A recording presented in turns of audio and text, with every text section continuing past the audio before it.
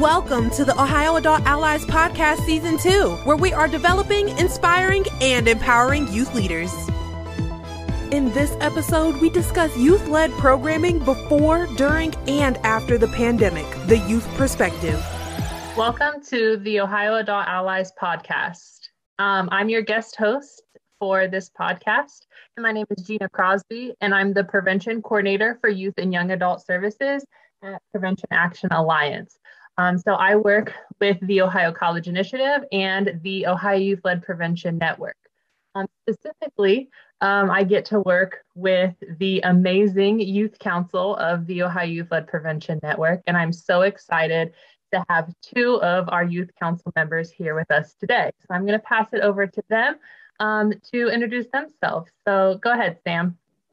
My name is Sam Arledge, and I'm a third-year member at OYLPN, as well as my home group, too, the Pickaway County Community Foundation Youth Advisory Council, which is tied in with philanthropy and our PAC board, as well as I have a unique approach with working on the state's CTP contract for tobacco compliance. And I'm Dina Ruley-Hafey. I'm also a third-year member of the Ohio Youth-Led Prevention Network. And then I do work with a group called BATS, bringing awareness to students in my community, and I'm from Springfield, Ohio.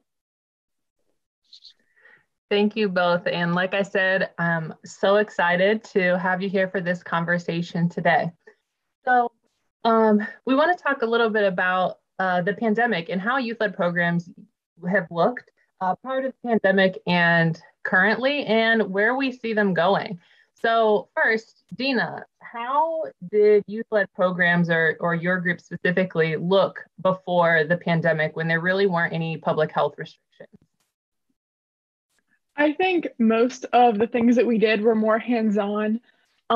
We would get in bigger groups and work on larger projects. We could get closer together and talk about things and draw pictures and diagrams. And that's just not something that you want to do now because we're staying 6 feet apart. You can't come close to someone and talk to them and have that more of an intimate conversation when you're working on something. So it sounds like there's a lot of, closer conversation, maybe both physically and, in just the depth of the conversation. You're able to maybe connect a little bit better pre-pandemic is what it sounds like. And does that include, did you all have a lot of in-person events prior to the pandemic where you were actively seeing each other? Yes, all of our meetings were in person. Normally, some of them would even be over lunch or coffee. And we'd all sit and talk about what our next events were going to be. And most of those were also in person, normally in indoor settings, doing more hands-on activities, which is just something that you can't do anymore. Yeah, that is, that's so true. It's getting a little bit difficult. So Sam, going off of what Dina just said about how, I looked pre-pandemic, what about now? What is youth-led programs or youth-led groups? What have those looked like since the pandemic started, as we've had some increased public health restrictions, some, pretty intense, some maybe not so intense, but what does it look like, and what are maybe some of the barriers or obstacles that you've experienced? Well, in particular with my home group, we have virtual and hybrid events. Our meetings are virtual. We are moving into in-person because we're really having an issue with engagement. We had 80 members at one point, and now we're down to 5. So it's just really getting people back into it, especially with the school year coming in. Hopefully that's going to help as well. But just, the level of engagement there with those virtual events, because they can sometimes be dragged out.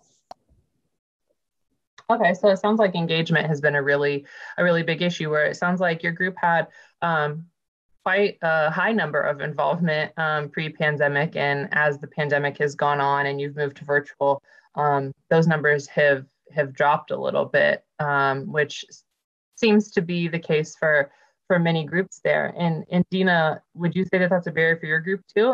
Is there any other barriers or obstacles that you've encountered? And is there any ways that your group has overcome those? I think definitely engagement is a very big issue. Our group was newer during the pandemic, so we were working on getting more people. And then obviously when the pandemic came, those numbers went down. And then in general, we had a really small group. And it was hard to grow as a youth-led group. But I think overcoming things like that, especially online, like I know with OILPN, we made shorter meetings. So instead of like the 5 hour long meeting that we would have in person, it was only an hour and a half online, which I think really helped. We were getting a similar amount of work done because like we had like a short amount of time to really focus on planning like the next events and things that were coming up. So it sounds like you all have adapted a little bit. And I know you mentioned OILPN too, and how it was adapted a little bit to maybe make shorter virtual events, because I know Sam did just mention that sometimes virtual events for virtual meetings can drag on a little bit and maybe, lead to that disengagement a little bit. Sam, is there any specific things that your group has tried to overcome some of the obstacles that you talked about? Yeah, just really like including some fun activities that we can do over Zoom really just helps with that. Okay, so adding an element of fun to meetings sounds like that is a good way to maybe get some more engagement back. And Sam, I know you mentioned that you're thinking about, or your group has already decided that you're going back to some in-person meetings or events this year. So what does participating in your program, or maybe you can share a little bit about what Youth Council, OILPN Youth Council is going to look like for this upcoming year? So the Ohio Youth Led Prevention Network upcoming this year, we're going to be having the rally, of course, hopefully an in-person/hybrid event, which I'm so looking forward to. But in my home group in particular, we're going to be doing some more of those projects like community outreach, which we've not really been able to do, especially with the health restrictions. Is there anything that your group is doing specifically this upcoming year to still adhere to public health restrictions, but also, start to integrate, those in-person events at all? Just really with the social distancing, since we only have, a limited number of people at the moment, it's really not going to be a big issue in terms of that. We have a large area in space that we have for our meetings, as well as sometimes we've even had them outside if it's nice. Okay, so maybe getting a little creative with space there, utilizing outdoor areas to have a more wide open space. I know the Youth Council, we were able to get you all some cool YLPN masks to wear during meetings and events. So it sounds like really creativity is where groups are going for this upcoming year then, to be able to still meet in person. So thinking a little bit into the future, maybe past these public health restrictions that we've experienced in this last year and a half or so, Dina, how do you anticipate youth-led programming to look in the future? Are there aspects from this past year that maybe have been beneficial that you would consider or maybe think should be kept as youth-led programming moves forward and as we move hopefully past these public health restrictions? Yes, I definitely think that like hybrid, partially online, partially in person is a really incredible thing that we're able to do. And in the beginning, no one really liked it, but I've really grown to love it because I love prevention, but I have a really busy schedule with other things I do outside of it. And the fact that I can Zoom into meetings if there's one I can't make, but I can come to half of it. I think that's an amazing experience for young people to get more involved and have more opportunity to be in youth groups, along with events like the We Are the Majority rally. If people can't physically go to the event in Columbus, they can still be a part of it through the hybrid online part, which is something that you never would have had the opportunity to do before this global pandemic that we've had. So I think that's a really amazing thing that we should definitely keep moving forward. Okay, so building in that hybrid environment sounds like it would be really beneficial to young people specifically, just because you all are involved in a lot of different activities that you're doing in your home groups or just in school, and really adding that virtual element so that you all can still be a part of everything is going to be really beneficial. Sam, is there anything else that you think has been beneficial in this last year for you that you've noticed maybe that you think would be important to maintain?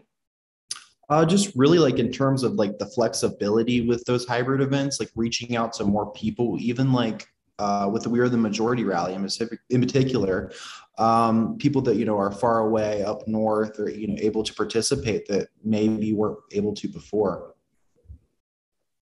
Okay, so really similar things, right? That hybrid environment, maybe expanding reach a little bit. It's going to increase that reach for people. So awesome. And Sam, what are some of the aspects from this past year that maybe you think should change moving forward and we really don't want to keep in place? Really, just like getting back into the sense more of normal with the in-person events from the keeping the hybrid, but as well as having in-person events too, is just really like a key thing because engagement generally is much more higher with in-person events. Because even with young people doing online school, staring at a computer screen for an hour or two when they've already been on the computer for doing schoolwork, etc., is still difficult.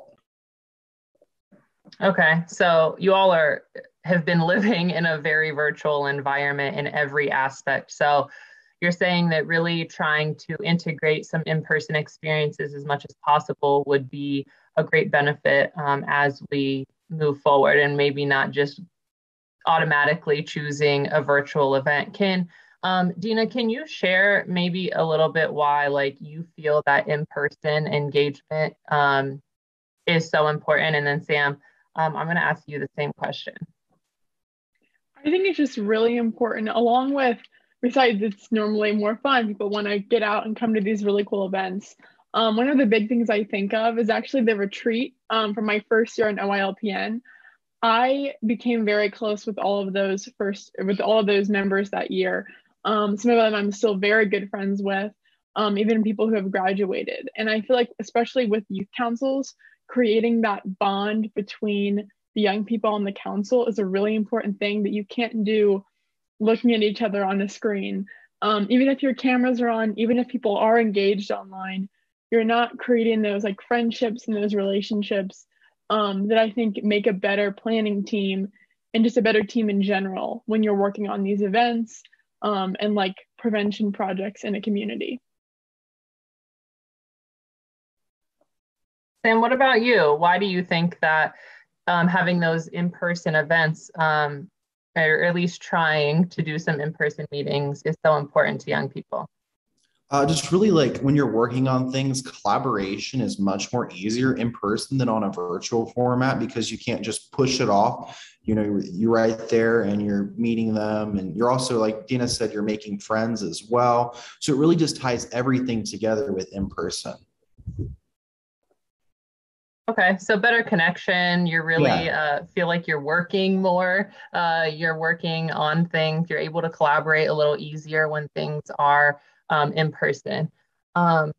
Cool. That's, I think that you all spoke to a lot of maybe struggles that us adults have had over this past year of trying to, maintain youth-led programs, but also some of the struggles that maybe youth have had with staying involved and engaged in programs that have been mostly virtual. So is there anything, maybe one final piece of advice or a final kind of thought that you all have, whether it is for adults or young people that are involved in these programs that you would share with everyone today?